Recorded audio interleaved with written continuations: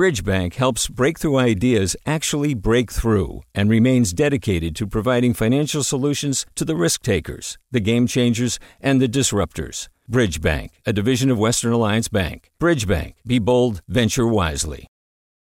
Hey, it's Avery Trufelman, host of Articles of Interest, and I've got to say, I've been a fan of KQED ever since I was a little kid, and I would come out to San Francisco to visit my grandma. It was just what we'd always turn on every time we got in the car, every time we were making dinner and turning on the radio. It was always KQED.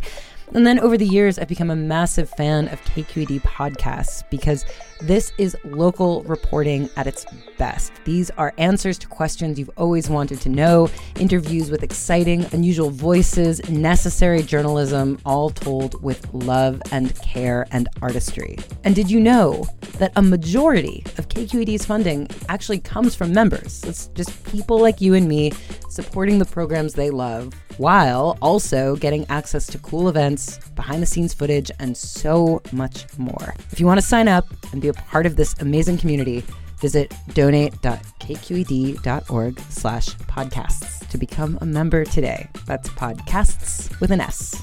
Thank you for listening, and thank you for your support. From KQED.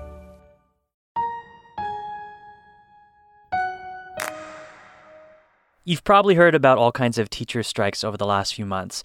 Well, another one is going down in the East Bay, and students in the New Haven School District are thinking of all the times teachers could go on strike. Why does it have to be right at the end of the school year? It feels wrong because I feel like I should be in a classroom right now. I should be taking my final, or I should be in a classroom doing work and whatnot. It's day 14 of the teacher strike in the New Haven School District serving Union City and parts of Hayward in the East Bay. This week, high school seniors were supposed to take final exams, but many weren't even in class. Now, there's a big question. How will the district determine who's eligible for graduation? I'm Devin Katayama. Welcome to the Bay.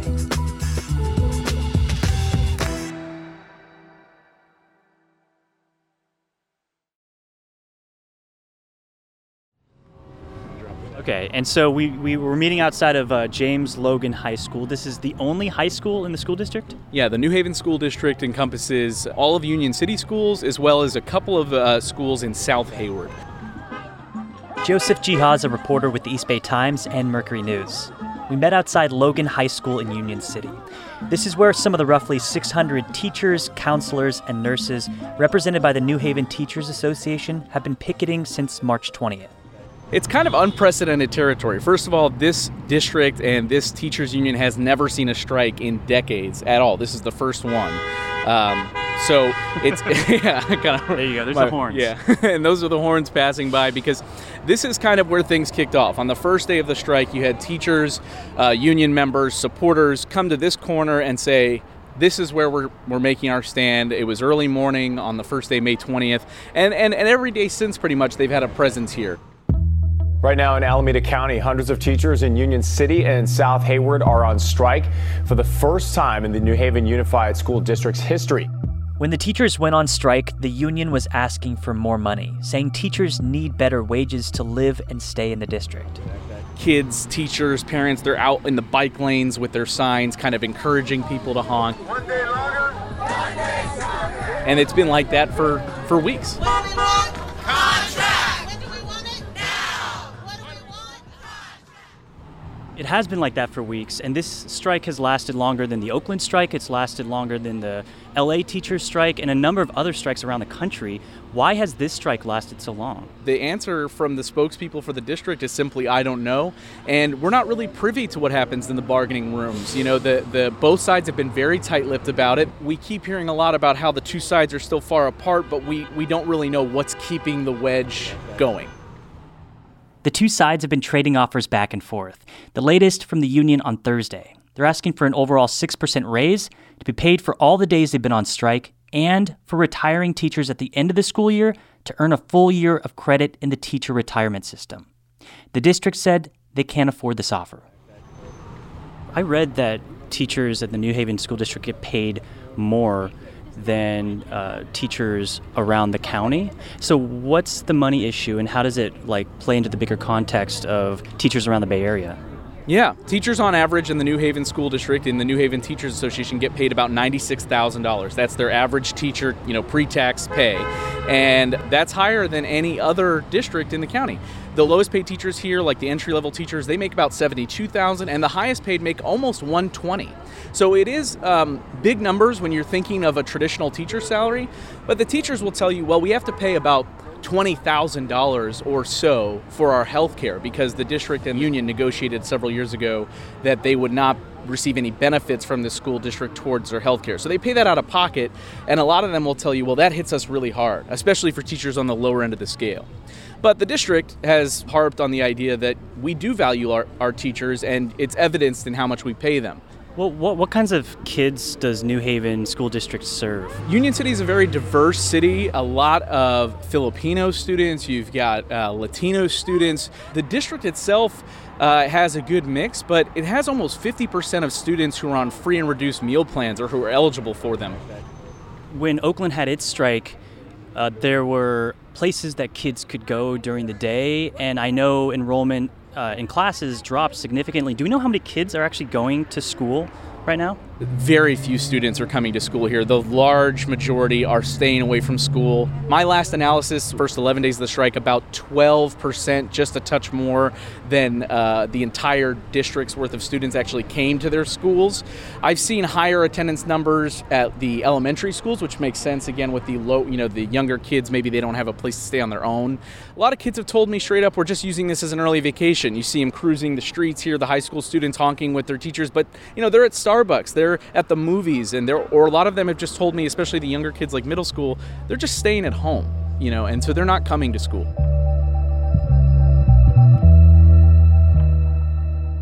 So this is actually a key time of year for a lot of students because it's towards the end of the year and students are having their final tests and they're trying to even figure out if they're going to graduate.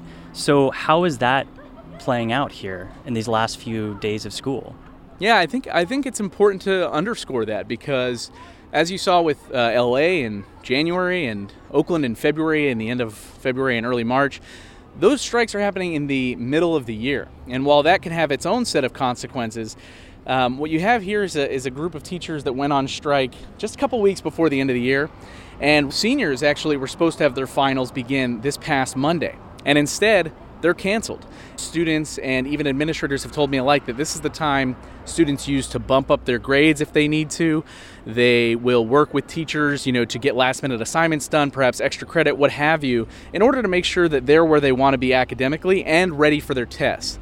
So now what you have is this big state of limbo, especially for the younger classmen who don't even know if the strike was to end tomorrow, if they're going to have a final exam next week on the last few days of school, which ends June 13th.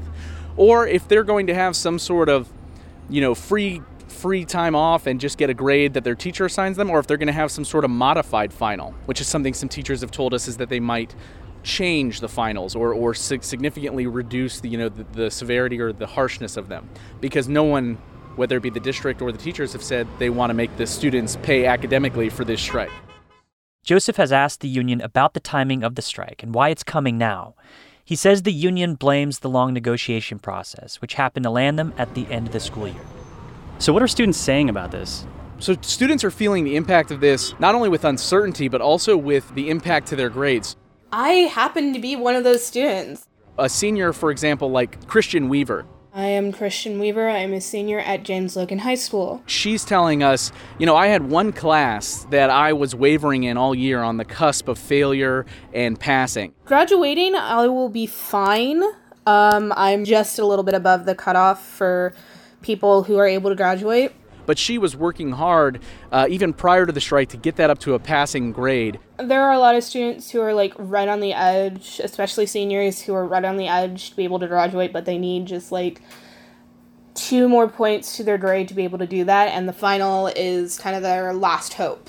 Some teachers like Rob Washington have told me directly he believes there's going to be some students who are not going to graduate high school as a result of this strike. I'll argue that graduation rate will drop between 5 and 10% if they don't fudge the numbers. And that's because those students who are on the teetering edge may not have had this time to, boost their grades and work with teachers to make up assignments and things like that high school students will do normally at the end of the year. What's the plan then for giving students grades or deciding who's going to graduate at the end of the school year? Yeah, so what the district has told me is that, their interpretation anyways of education code, they're not allowed to change grades. So they have to use what teachers have given them up to this point. And so their idea is to take the highest of the past 3 grades. But it's hard to say whether or not that's going to benefit everyone. And the district, for its part, has just said we're going to do the best we can to keep students from being impacted by this, but there's no guarantees. So what do we know about? Is graduation going to happen, or how are they going to deal with that? The district has said clearly to me just recently that high school graduations are going to happen, promotions from 8th grade up into high school, those are going to happen. It's just that the ceremonies might be different. So if the teacher strike continues through the end of the school year on June 13th, those graduation ceremonies and promotion ceremonies, they're going to have a different feel because often that's a mix of administrators, usually handing out the diplomas, and a lot of teachers like on the school lawn, applauding their kids, watching their students that they've worked with for maybe 1 to 4 years come across the stage. They may not be present. It's really unclear right now if they'd be barred from those ceremonies, but the district has told me that administrators would take teachers' places if this strike was to continue through the end of the year. Have you ever seen something like this at a school district? Like a strike coming at the end of the school year? It seems kind of like a dramatic moment for this to happen. This is unprecedented here. These are kids who are missing 12, 13 days of education at the end of the year, some who are trying to move on to college and might have some sort of conditional acceptance letter. So it's a story where the stakes are really high for everyone involved. Joseph says even though both sides have been getting closer, there's no telling when the strike might end. Hey guys, this is Joseph Geha. It's about 7:25 on Thursday night, and just a few minutes ago, I'm getting confirmation from the union that indeed, after a long day of negotiating, there was no deal reached today.